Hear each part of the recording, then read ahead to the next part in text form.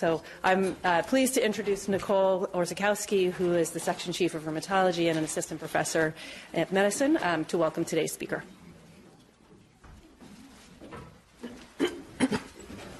Good morning, everyone. It is truly my privilege and pleasure to introduce today's medical grand round speaker, Dr. Chester Oddis. Dr. Oddis is a professor of medicine at the University of Pittsburgh School of Medicine. He completed his medical degrees, internship, and his internal medicine residency at Pennsylvania State University, where he also served as chief medical resident. He moved to the University of Pittsburgh for rheumatology fellowship training and has served in various leadership roles there and at the VA in Pittsburgh, including the chief of the rheumatology service at the VA, the Rheumatology Fellowship Program Director at the University of Pittsburgh for 10 years from 2001 through 2011, and currently he's the director of the Myositis Center at the University of Pittsburgh and has served in that role since 2010. Dr. Oddis has spent his career advancing the science in the field of inflammatory myopathies and teaching others about these diseases. His research has touched on multiple different aspects of the inflammatory myopathies, including pathogenesis, autoantibody associations, clinical features, especially interstitial lung disease, which we'll hear a little bit about today, and treatment. He was the PI for an NIH-funded multi-center clinical trial of rituximab for the treatment of myositis, the largest trial ever completed for this disease. You won't be surprised to hear that he's a prolific writer with over 170 peer-reviewed articles and book chapters. He travels extensively, both nationally and internationally, where he's invited to share his expertise with others around the world. Dr. Oddis has had many impressive accomplishments over the span of his career, many more than I can highlight in this 5-minute introduction, but there's one thing that stood out to me when I reviewed his CV to prepare this introduction. Dr. Oddis is consistently dedicated to medical education at all levels and has been so throughout his entire career. From being a chief resident at the start of his career to his current roles as co-director for 2 of the medical student courses at the University of Pittsburgh, the first-year medical student immunology and health and disease course, and the second-year medical student skin and musculoskeletal disease course. He also continues to serve as an associate program director for their fellowship. His commitment to excellence in medical education, as well as research and patient care, is inspiring, and we are honored that you can join us today. Please join me in welcoming Dr. Oddis.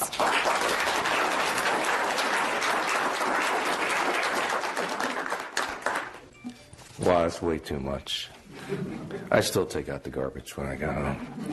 Okay, well, it's really a pleasure to be here and a pleasure to see some of the people that I know. William had a beer and a sandwich with last night, so that was good. So if I slur my speech, you can blame him. So what I'm going to talk about today is myopathy, and it's more than just muscle-related disease. These are my disclosures, which really aren't that relevant to what I'm going to talk about. So it was nice to talk to Nicole, and she's really a pleasure to see young people interested in the rheumatic diseases and having specialty interests, and hers is in scleroderma, which will come up a couple times during this talk. But what I wanted to get across in this talk was to talk about different muscle relevant areas of muscle weakness that are important to the internist, and to talk about drug-induced myopathic syndromes, particularly the statins, which are it's kind of a hot area in our diseases. But also to recognize that muscle disease, myositis, that's been what I've dedicated my career to, is way more than just muscle disease. And we're going to talk about what keeps me up at night, and that is interstitial lung disease when it's when it affects my patients. So just a couple things from an introductory perspective. When you think about a patient with muscle disease in the office, whether you're an internist or whatever, whatever you're doing in rheumatology as well, you got, I know it's simple stuff, but you got to dig into the history of these patients. And it's important from a temporal perspective. How did their weakness develop? How did their symptoms unfold? When fellows work with me, really not that hard to work with anymore. A little bit tough in the beginning. But you better lay out exactly the chronology of the case, because that's what's important. So you have to know if things are rapid versus insidious. You have to know what type of weakness it is. Is it proximal? Is it distal? I'm not going to go over everything here, but there are functional things that are important from a strength perspective. And then finally, you got to kind of distinguish whether things are more neurologic or whether they're rheumatologic. So focal tends to be more neurologic. Not always, whereas, asymmetry is more neurologic. And you oftentimes have to take a close look at how these things evolve. So the other things that are important from the standpoint of history are the associated symptoms. And we know that we deal with systemic diseases in myositis and in rheumatology. So when a patient shows up with weakness and they have joint pain or rash or swallowing problems, that's important. But we also have to remember that other concomitant medical problems such as thyroid disease can also complicate the assessment of these patients. And one thing that I would point out is when you take the family history in a patient with muscle weakness, if in that family there is the same pattern of weakness, in other words, proximal, scapular, whatever it is, that points towards genetic. If you get into the history, and these patients have, I'm not sure if this is can you see it up there? I guess you can. And if you get a history of lupus, rheumatoid arthritis, an aunt with scleroderma or MS, that autoimmune diathesis, that autoimmune thread, is oftentimes indicative of an autoimmune problem for that patient's muscle weakness. So when you get a consistent pattern of symptoms, genetic, neurologic, varying connective tissue diseases, because everybody's not going to have lupus. It's going to be RA there, lupus and a cousin, MS and an aunt or something like that. And then the other thing to key on, and then we're going to talk about, is medication use. So this is the first case. And this hopefully is known to the fellows in rheumatology and even the faculty. And these are all real cases. These aren't contrived. This is a 65-year-old guy that I saw with the insidious onset of muscle weakness. He had an elevated CK, 2, 4, 5, 6 times normal. He had a myopathic EMG. He had a muscle biopsy that was interpreted as polymyositis. That is, it had endomysial inflammation. And he was treated for polymyositis for several years. He got prednisone, he got steroids, he got methotrexate, he got steroids and methotrexate, combination of things. Nothing made him better. Nothing made this guy better. And then he shows up and he says, now I'm starting to fall. So hopefully people, the rheumatologists in this room know what this is. This would be his muscle biopsy. And the muscle biopsy, this is a cross-section of muscle. You can see that there's these red cells here. That's a trichrome stain. It shows muscle inflammation, that endomysial inflammation. But it also shows something over here. And that thing over there are called vacuoles. So this guy has inclusion body myositis. And the internist say, okay, well, I don't really care about inclusion body myositis. But you should. Because inclusion body myositis is the most common myopathy in middle-aged and elderly people. So it's out there. And what do we normally say is going on with these people? They're just getting old. Okay? But a lot of times it's not just getting old. So this entity is more common than dermatomyositis, more common than polymyositis. And it is the most common, and we ought to consider it in rheumatology, because rheumatologists still make this mistake. When you're confronted with a refractory patient with, quote, polymyositis, it doesn't get any better. And there's another interesting thing to this disease, and that is it's a male predominance. And what do we know about all of the other rheumatic diseases? They're female predominant, okay? It's insidious. It sneaks up on them. You can, if you go in and you see a Joe1 positive patient, they know when their disease started. You talk about these patients, and they sit there and I don't know, just sort of snuck up on me. So when you see these middle-aged to elderly people with distal asymmetric weakness, now if they have a foot drop, that's all. To me, that's in this setting is IBM till proven otherwise. It's not a vasculitis, and we obviously know what foot drops and vasculitis. And then they get this characteristic pattern of muscle atrophy. And if you look at it, this is these are patients. Actually, the one on the left is taken from the literature, the man's leg there, and then the woman on the right. This is the atrophy, the degree of atrophy that these patients can develop. It's marked forearm atrophy, and in fact, if you take a closer look at the guy on the slide here, this right here is the femur. This is a normal cross-section on the lower right of what a patient should have in their quadriceps. You can see kind of like the muscle is circular. This is the degree of atrophy that you see in this particular disease. It's a triangle as opposed to a circle, because this is the femur, and this is all supposed to be filled in up here with quadriceps. And that's a type of atrophy that you see in this particular disease. So don't forget it. Even more commonly is this case. And I saw another one. Actually, I saw a couple in the past week, one with a fellow. This is a 52-year-old African-American guy who showed up in our office, and he was referred for a CK that was 862. And one was 1,000, and another was 900, and another one was 750. And he had dyslipidemia and hypertension. He had a family history that was nothing. Social history, nothing. Former athlete. Took thiazide and tenolol for his blood pressure, and he had really a negative review of systems.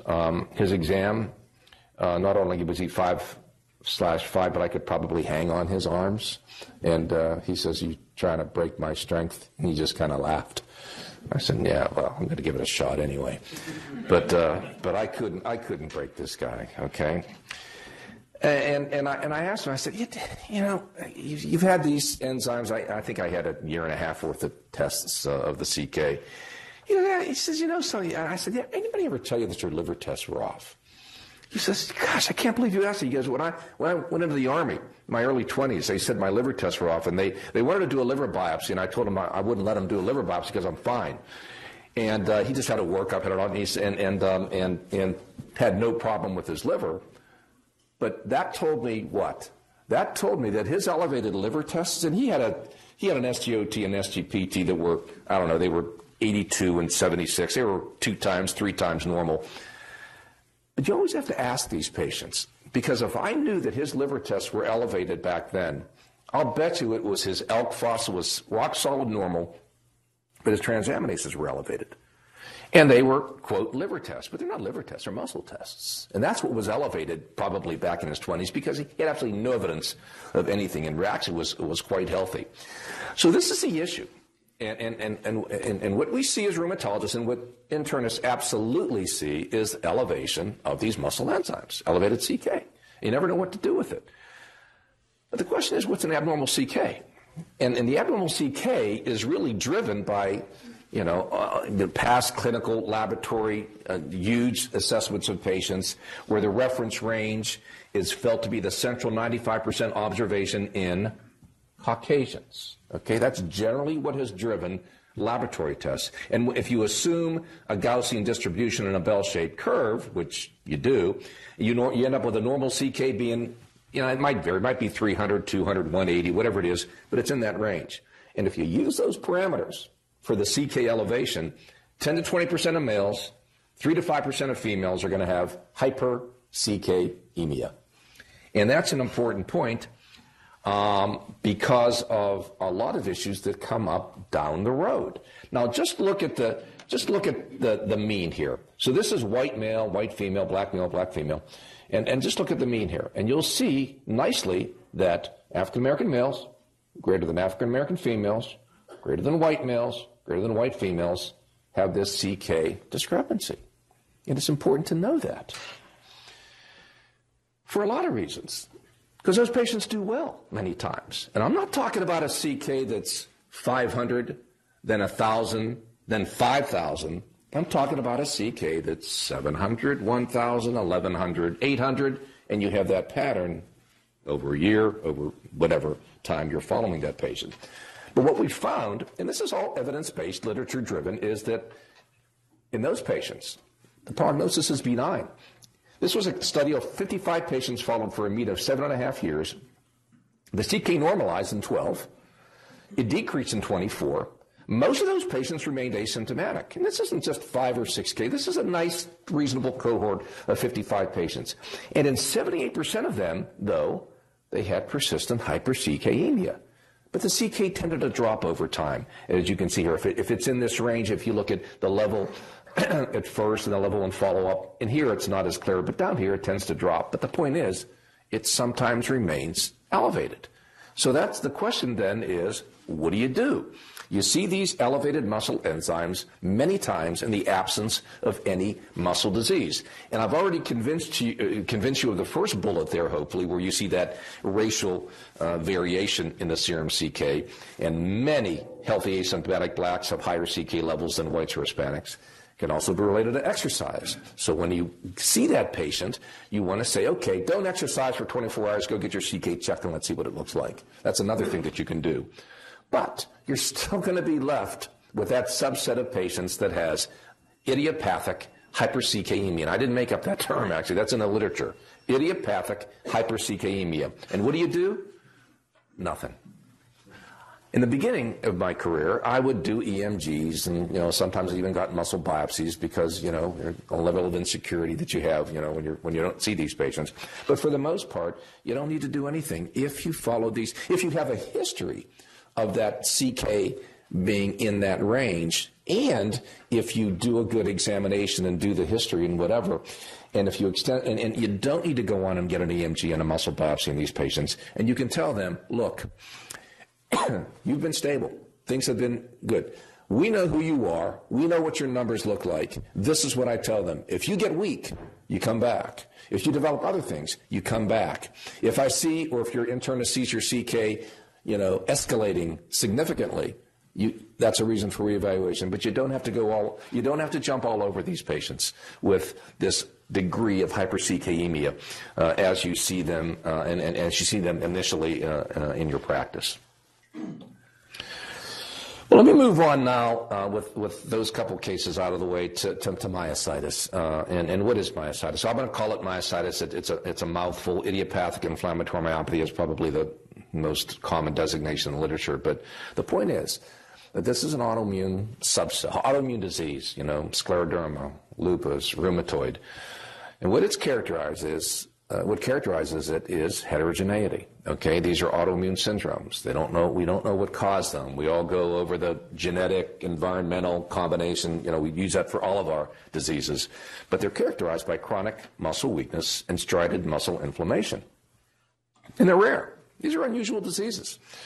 I'm not going to just repeat there the incidence and the prevalence, but we do have an interesting part of myositis, and that is there's a bimodal incidence of this, because kids can get juvenile dermatomyositis, and then you can have a midlife peak or an adult peak, and actually occurs in malignancy, as I'll just touch on later.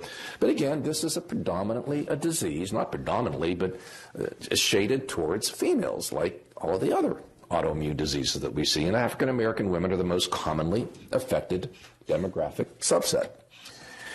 This is, some of the older rheumatologists in the room, know this classification. It's changed a bit over the years, and I'm going to expand on it. But for the most part, this is adult PM, adult DM, juvenile that I told you about. And then there's this interesting cancer-associated myositis, which we've done work on, but I'm not going to talk much about today. I can answer questions later on. But like a lot of our diseases in rheumatology, it's an overlap. And sometimes myositis occurs in overlap with, scleroderma or even lupus, or sometimes even rheumatoid arthritis. And then I talked to you briefly about IBM. This is old criteria that we have. There's newer criteria out. I just put this old criteria in because it kind of unifies it into a look at these patients based on what I told you before on how you take the history and how they present. They are symmetrically weak.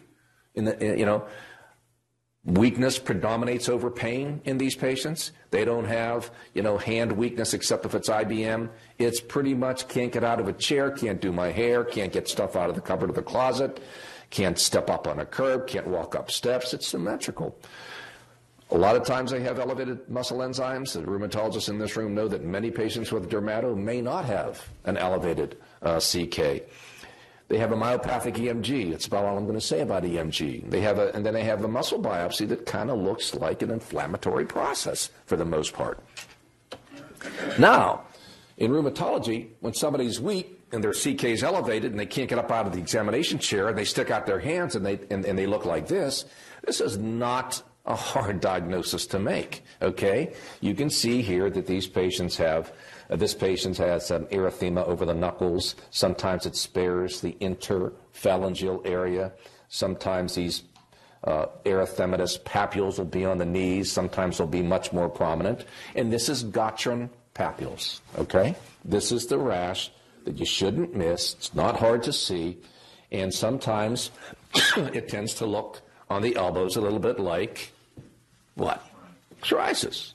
And I've seen patients that had a patient refer to me for psoriasis with increasing increasing muscle weakness, and it was dermatomyositis, but it could look just like psoriasis. They can look like a lot of other things, and these are all rashes of dermatomyositis. This is the ones I showed you already. This is a patient that had a necrotic finger. I probably saw this patient 25 years ago, and when we had a certain enzyme or a certain antibody test available, I remembered her, and I went back, and indeed she had what is called the anti-MDA5, and we're going to touch on that a little bit later on. Now, this patient has dermato, not lupus. Why? Doesn't spare the nasolabial. No nasolabial sparing.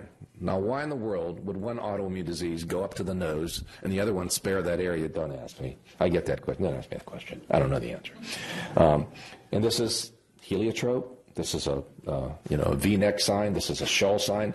So lots of different rashes that we can see in these patients with dermato. So that's not a hard diagnosis to make, really. Tough to treat, but not hard a diagnosis to make. Now, polymyositis is a little bit of a different story. And why is that? Because there's a lot of mimics that we as rheumatologists need to be aware of regarding polymyositis. And I'm not going to go through all of these, but these are all really quite relevant mimics of myositis, from endocrine problems all the way through to drug-induced stuff. So I'm going to touch on a couple of them that I think are relevant. And this is one. And you'd notice I've highlighted 4 things there. And if you have been paying attention, those 4 things in a patient with hypothyroidism are kind of interesting when it comes to myositis. Well, this is actually reported in the literature. It's been reported. I just picked this article by this author where they reported on the serum CK being elevated. Lots of hypothyroid patients can have very bizarre and different muscle symptoms, from muscle myalgias all the way down to hypertrophy, weakness, cramps, weakness, proximal, symmetric. He also reports on the EMG being abnormal, being myopathic. Oops, sorry. I'm going the wrong way, aren't I? Let me do this.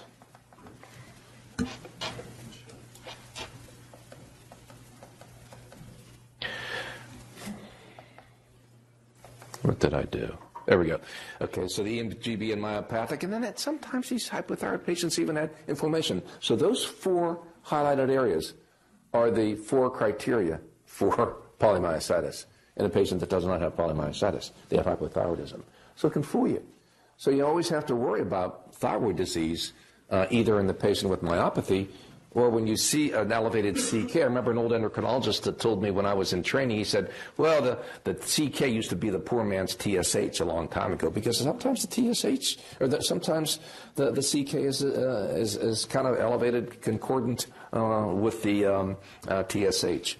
So it's an interesting point with hypothyroid myopathy, but the other thing that's a big mimic of polymyositis are drugs. And the most common drug is a statin. So just a couple minutes on statins.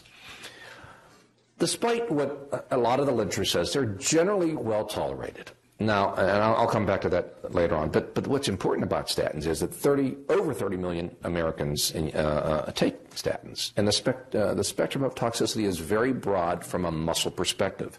It can be life-threatening rhabdomyolysis to simple myalgias, and we see that many times in practice. But it's the fear. I mean, there's a real fear out there among patients when they go on statins because of what they've heard, what they read on the internet, that their muscle is really going to be adversely affected in a significant way.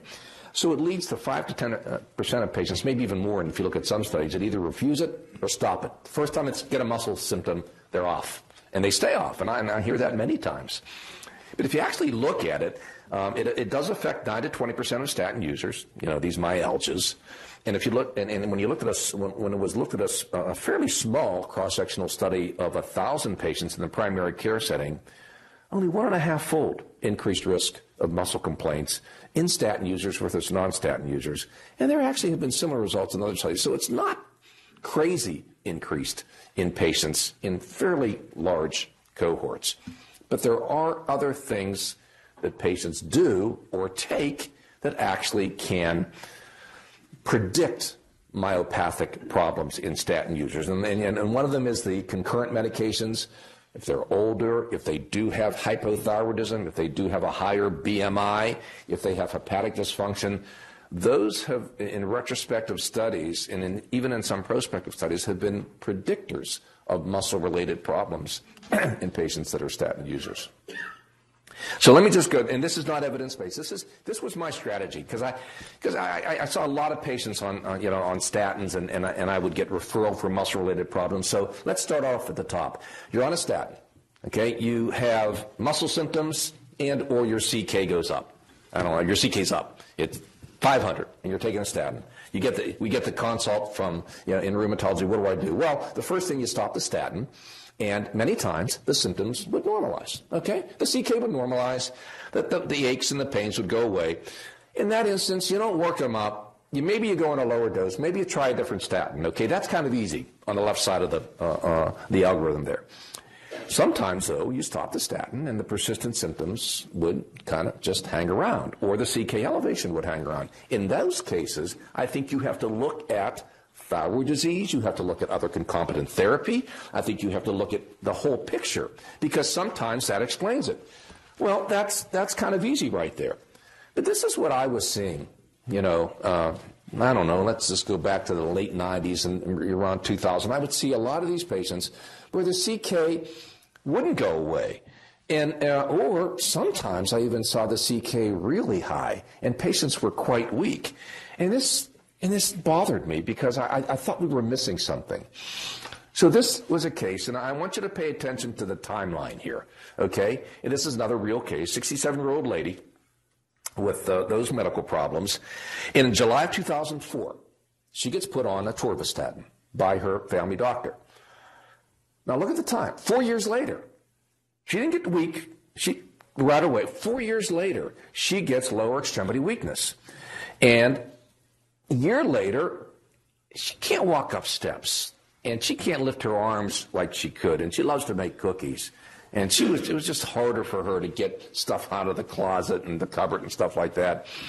And then in June, she stops it. Why? She stopped because her daughter went on the internet and said, I think it might be that statin. But she doesn't get any better. She's off of it completely. No statin, nothing else. And then she shows up, and then she tells her doctor, in the summer of 2009, and he says, you're just getting old. He goes, I don't think anything's going on here. I can't find much. But she was weak, and she told him that. So in September, she goes back. She says, something's wrong. He says, okay, I'll check a muscle enzyme. It comes back 64.73, and he says, I think that's a mistake. And so she waited a week, and it came back 93.75.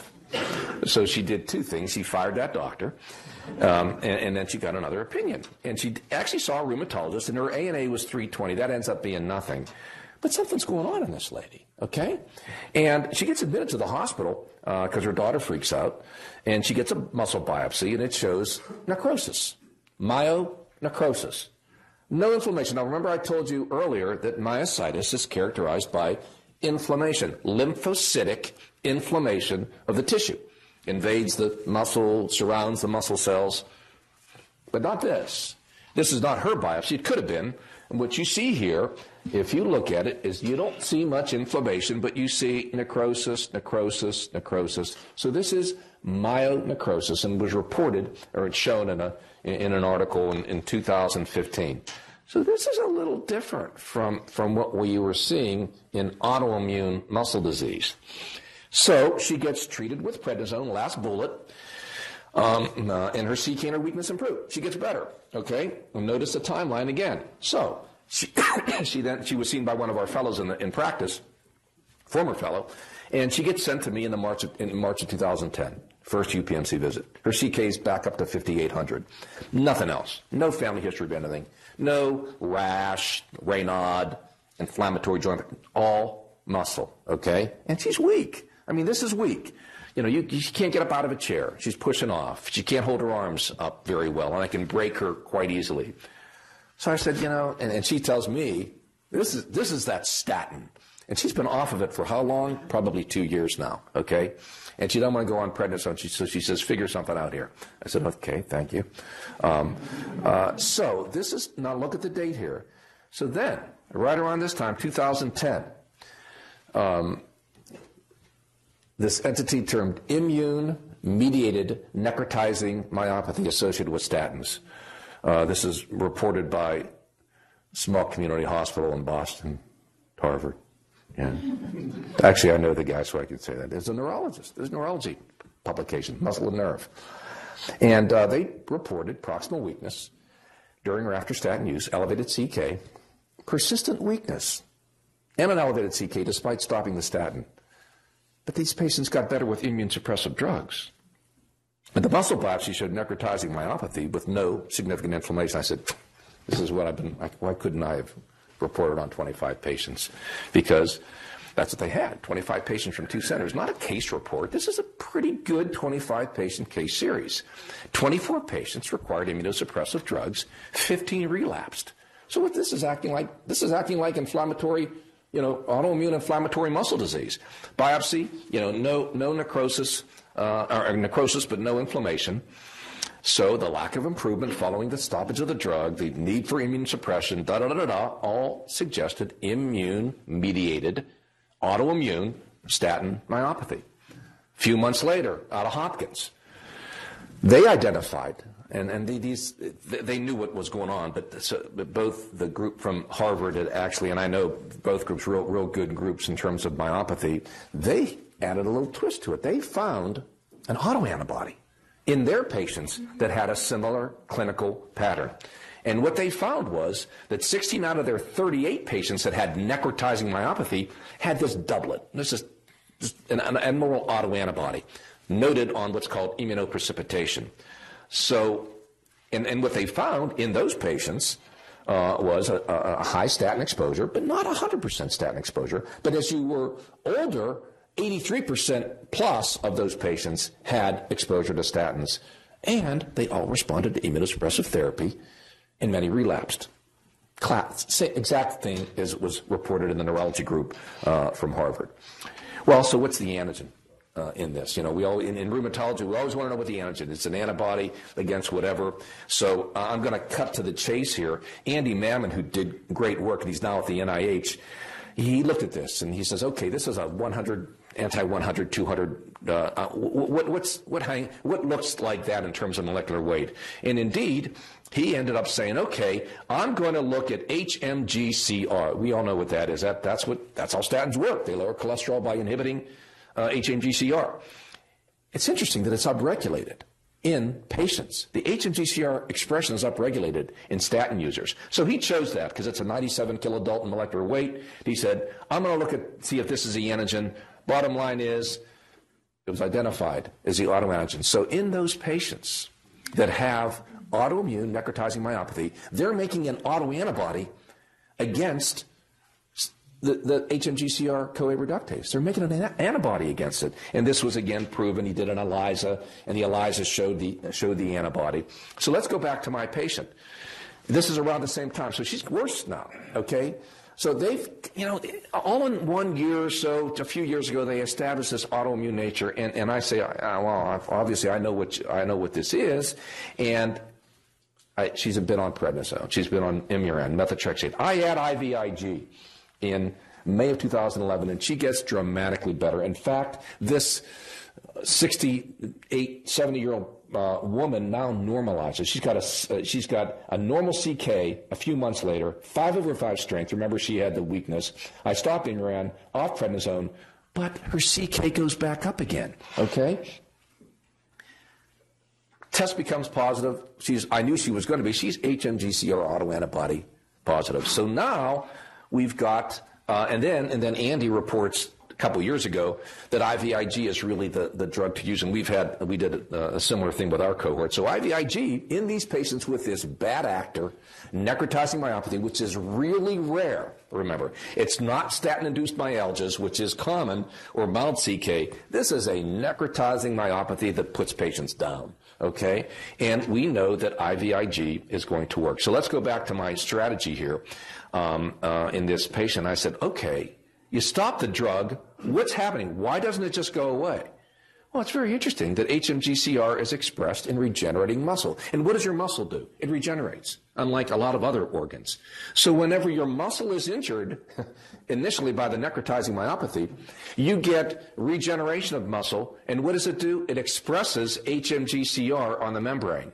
So what does that mean? You got the antigen. You got the autoantigen that's still around. So you don't lose the autoantibody many times. You know, when you have lupus, you don't lose your autoantibody. When you have scleroderma, you don't lose SCL70 or topo. You still have the antibody.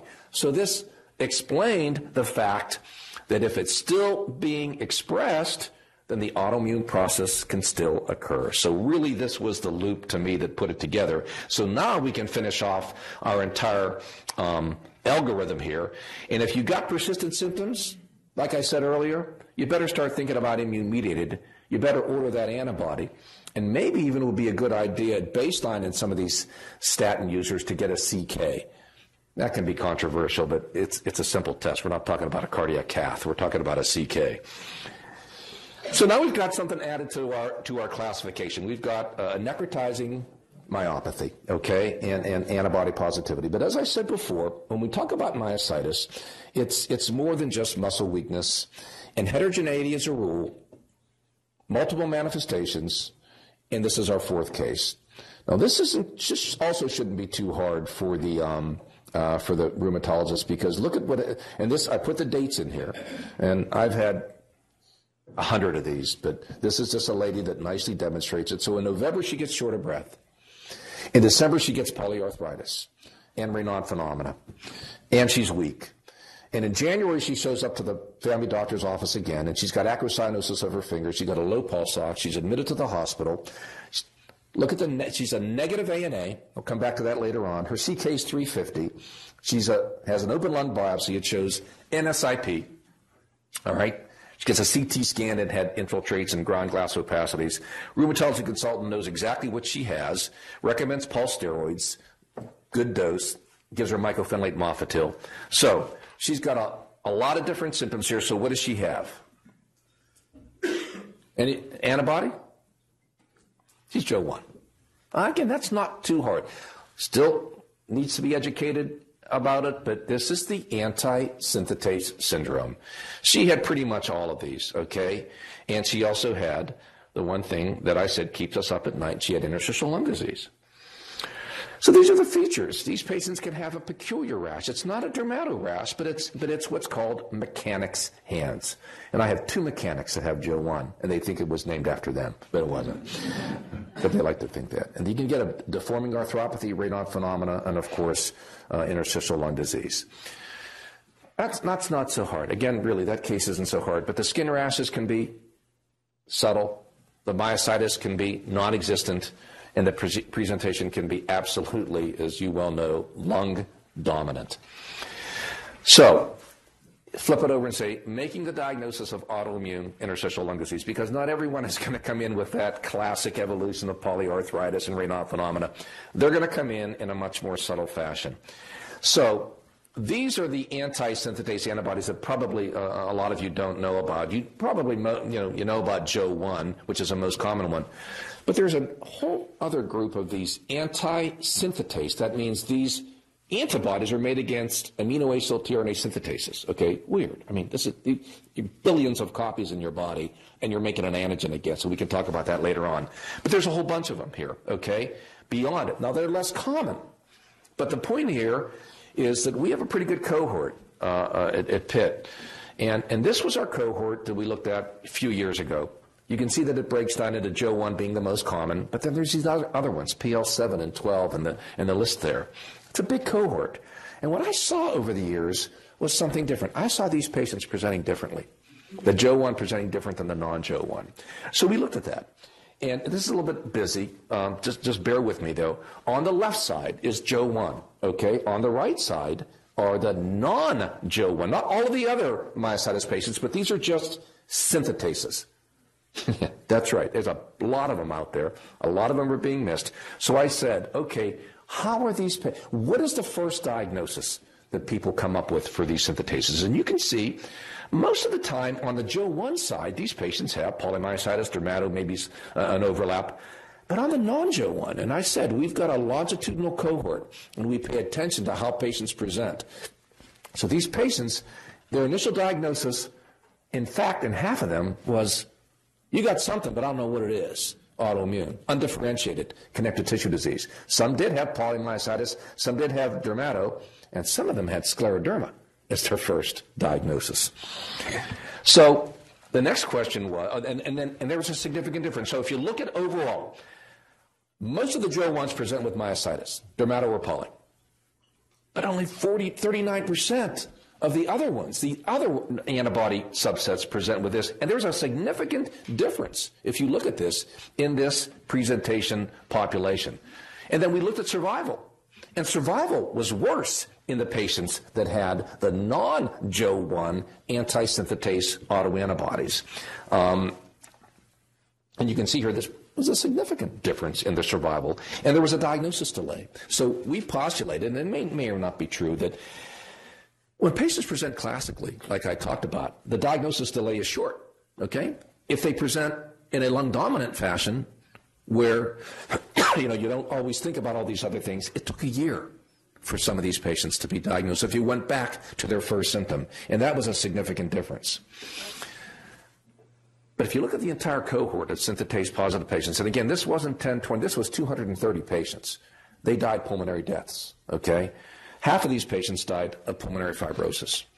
And another small set, and I separated pulmonary hypertension because this isn't PAH secondary to fibrosis. This is isolated PAH, okay? Not fibrotic PAH. And even these people that died of other things over here also had lung disease. But 60% of these patients died pulmonary deaths. Okay? So that's a significant issue that we have to deal with. So what we learn from that cohort? Well, the one thing, I think we can learn three things. Number one, the non-Joe 1 patients that are out there frequently present with non-myositis symptoms. Maybe they have a rash. Maybe they show up and they're called IPF. Or they're showed up in the emergent part and they're called double pneumonia. Now, double pneumonia, think autoimmune when you see double pneumonia. That's just I don't know. I don't want to piss off a pulmonologist here, but when I see double pneumonia, I think something else is going on. IPF, of course, is one thing, but you think autoimmune lung disease. And I think that there's a diagnosis of a specific connective tissue disease that can be delayed in those non-Joe 1 patients. So the synthetase-positive patients, whether Joe 1 or non-Joe 1, die pulmonary deaths. So those are the things that we need to know about. But there's another twist, and that is this whole concept. Now, you can see I've expanded this classification now, and now we've got this amyopathic dermatomyositis subset. That means they got a rash, they don't have much lung disease, or much muscle disease, okay? Well, this is a fifth case, and it is fascinating. Again, look at the dates. So in the summer of 2012, she got seen by a former fellow who lives in Erie, Pennsylvania, and she had a photosensitive rash. And by January of the subsequent year, she's got polyarthritis, mild muscle weakness, minimal muscle, really. She had a RAS of DM, normal CK. Bottom line is she gets better on low-dose prednisone, doing pretty well. But she says, well, I have a former colleague in Pittsburgh who wants to see this disease. So she shows up to see me in May. Now, this is May 2013. Her DM rash is a little worse. She says, yeah, I came here because I heard you're kind of a nice guy and you have this big registry. So, and she's in healthcare field. She goes, so a fellow wanted me to come here. I said, okay, and I listened to her and she's got crackles at the bases. And I say, anything? She says, I'm fine. She goes, in fact, I checked my strength by walking up 3 or 4 flights of steps because our lab's on the 3rd or 4th floor. I said, okay. I said, but do me a favor, and I sent a note back to the fellow to get a CT scan and PFTs. So this is May. Well, in June, she felt well, but a month later she gets the CT scan, and you can see because it's not normal, all right? She got something going on here, all right? So I see her in May. This is June 6th. I'm giving grand rounds at Cleveland Clinic, and I get a call July 1st, and she presents to the local emergency department feeling very short of breath. Her chest x-rays are pacified. And she really wasn't on a lot of immune suppression. This wasn't infection. And one day she's up to 12 liters per minute. And I'm contacted by the rheumatologist who says her rash looks a little different. She's got these things on the palm of her hand now. And I said, I know what she has. And remember, this is her June 6th CT. This is her July 2nd CT. And she's dead in 3 days. And this is devastating. I mean, you know, this is like when I said this is what keeps me up. This was devastating, okay? And this patient had an antibody called anti-MDA5. And as soon as they sent me the picture of her hands, I said, okay, you're going to think I'm nuts, but pulse her, give her rituximab, and start her on cyclophosphamide. And they said, okay. But then she got transferred to Pitt, and she could not be ventilated. She just had refractory hypoxemia and was unable to be ventilated and died shortly thereafter. So this is another subset called MDA5, and this is, you know, these patients can have a vasculopathy here, and this is an example of what a look at what these patients have. So this anti-MDA5 is interesting. It was really reported in the Asian literature a while ago, 10 years ago, and I list there the different presentations. The target antigen, we always deal with what's the autoantigen? The autoantigen is MDA5. What's MDA5? It's a cytoplasmic protein that actually senses viral RNA, induces production of type 1 interferon. So something revs up these cells and causes an autoantibody against something that senses viral RNA. It's just fascinating. And this is a survival curve, and we published on this a year ago, a little over a year ago. This is the MDA5 negative group of DM. This is the MDA5 positive group. Now, some of them do okay, but they fall off the edge of the cliff, like some of those synthetase positive patients. So this is a whole other subset of patients that has this lung-dominant disease. So the question then becomes, how do you miss autoimmune lung disease? Well, you fail to recognize the subtle features in some of these patients, and it's tough. You know, they have undifferentiated disease, like I told you about. These antibodies aren't available commercially in a lot of places, okay? So you can't get those you can get Jo1, and it's accurate for the most part, but not the non-Jo ones, and sometimes the MDA5. And then the third thing is, remember I told you to remember about the negative ANA? So we looked at that. Well, what do you know about the synthetases? Where does protein synthesis take place? It takes place in the cytoplasm. These are cytoplasmic autoantigens. This is histidyltyrosine synthetase, which targets Jo1 targets, okay? So I always said a negative ANA does not imply autoantibody negativity, because that Jo1 patient that I presented earlier, RF negative, CCP negative, ANA negative, she just had bad lung disease, and fortunately she had the other things for anti-synthetase. But what some of these patients get is cytoplasmic staining that isn't reported by clinical labs. And we looked at that. We looked at our cohort where we had 200 patients that were synthetase positive, and we only found 50% ANA positivity in that group, whereas 3/4 had cytoplasmic staining. So the final point that I want to make is that many times in the community, you may be reassured and think that it's not autoimmune because all the autoantibodies that you have checked, that you have available to you, are negative. But you don't get the, really down deep testing on some of these results. So still have a couple of minutes for questions. So I think the point here is that you have to avoid, back to the original stuff, you have to avoid labeling every patient with an elevated CK as myositis. That's one thing that I want to emphasize. Statin-associated complaints are common, but that statin-associated necrotizing myopathy is not that common. But when you see a patient on a statin, the CK is off the wall and they're weak, you better think of that particular syndrome. And then you got to watch for autoimmune ILD, even in the setting of minimal rheumatic disease manifestations. So a lot of collaborators at Pitt, people in pulmonary, you can see the names there, and pathologists, and other people outside the institution. So I think we have a couple minutes for questions, hopefully. All right.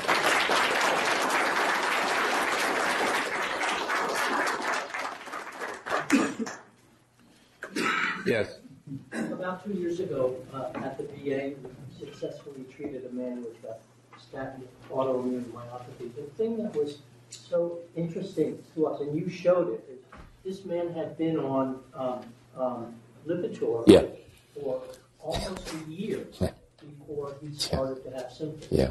And so it didn't come up as, why is he getting it? But as I said, so that's not uncommon, right? Absolutely. That delay. I mean, this lady was on it for 3 years before she had weakness. She's a pretty astute lady.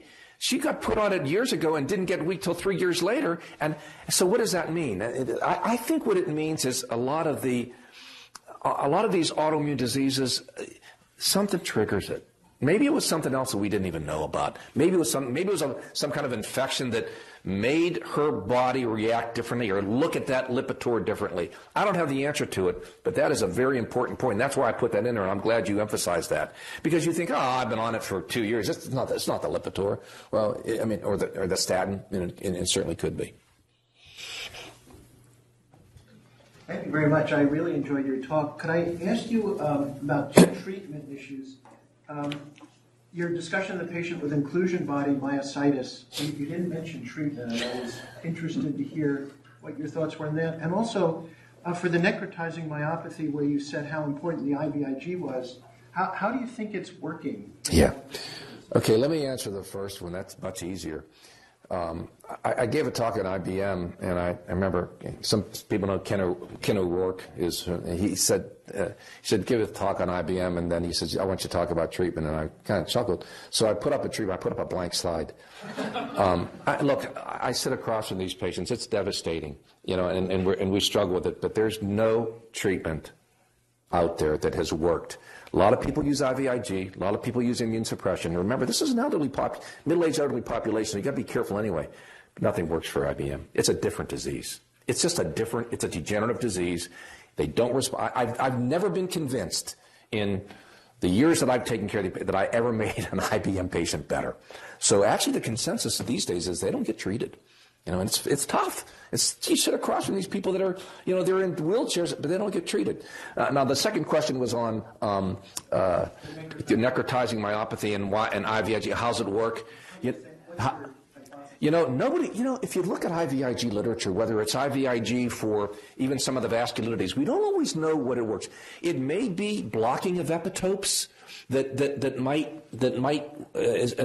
contribute to how it works, but there's no definitive answer. If you look at the literature, there's no definitive answer on IVIG, but there's a lot of accumulating and emerging data that really should be your go-to drug in these necrotizing myopathy patients. Sometimes it doesn't work, in which case I'd probably try rituximab, a B-cell depleter, but that's sorry, I can't give you the exact reason why it works, even in any of our diseases. Two quick questions. On the IBM issue, there was a report from France last month about rapamycin. And I was wondering if you had any... I don't have any experience with rapamycin. I think I did see that abstract. I don't know. I mean, it's an immune suppressive effect. Maybe there's something different about rap. The thing with IBM is it's all the way in. Autoantigens are handled within the cytoplasm, and there's degeneration, autophagy, and all that kind of stuff. Maybe rapamycin has a little bit of a different immune suppressive mechanism than the other things. But boy, it's so hard to measure improvement in this disease too. It's slow moving. And on our myositis patients, they're tough to treat, but I can make them better, and I can see that they're stronger.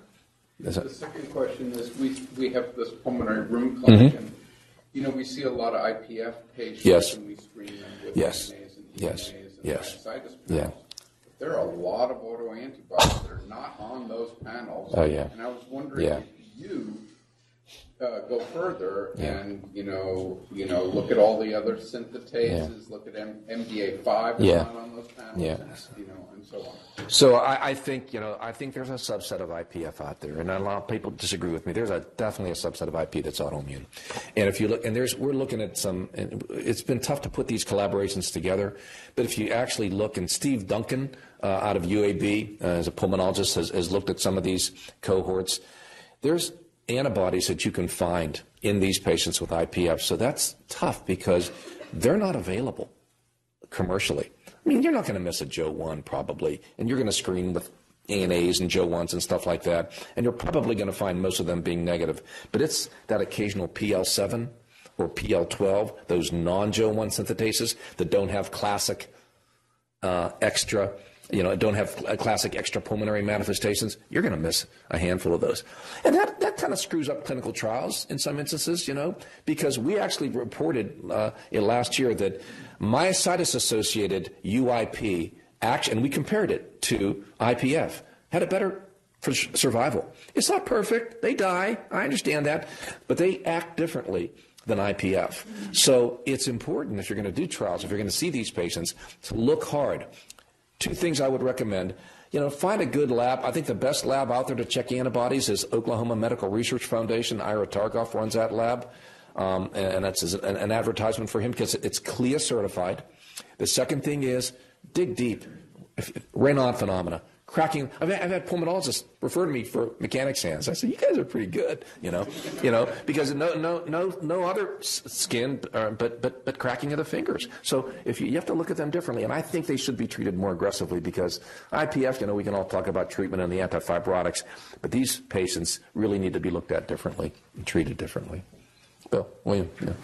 So, former Secretary of Defense said there are known knowns, there are known unknowns, and there are unknown unknowns. Yeah. And so the question sort of comes up: if you don't have a serology, but you have interstitial lung disease, which we know it can be a potentially lethal disease. Yeah. What's your approach when the patient comes in and you don't have any labs, but you've got IPF and you've got crackles in the lungs? And you've got weakness, or maybe no weakness. Yeah, so that's a tougher question, William, because are you saying that they look only like IPF, or you think that there might be a wrinkle? Wrinkle. Yeah, I treat them. I give them a shot, but it depends. Okay, so here's how I look at that. So that patient shows up, not IPF. That patient shows up. You got different options. I think probably the most benign thing is MMF, CellCept. There's a lot of emerging data on CellCept and autoimmune lung disease. If they're sicker, then you got to make a decision. Cyclophosphamide, rituximab. We published on tacrolimus in synthetase-positive patients. Good data on tacrolimus now. This is not a rheumatology talk. So I break it down, William. If they're not so bad, I'll give them CellCept, and I'll follow the physiology, the PFTs. I only get the CT whenever I see a clinical change. Number two, if they're sicker, I might give them a 3 to 6 month course of cyclophosphamide. Or I might give them tacrolimus, or I might give them rituximab. So it depends on how they present. But yes, if I think that there's a wrinkle, I'll give them the benefit of the doubt and treat them. And sometimes we've had responses that have been surprising to us.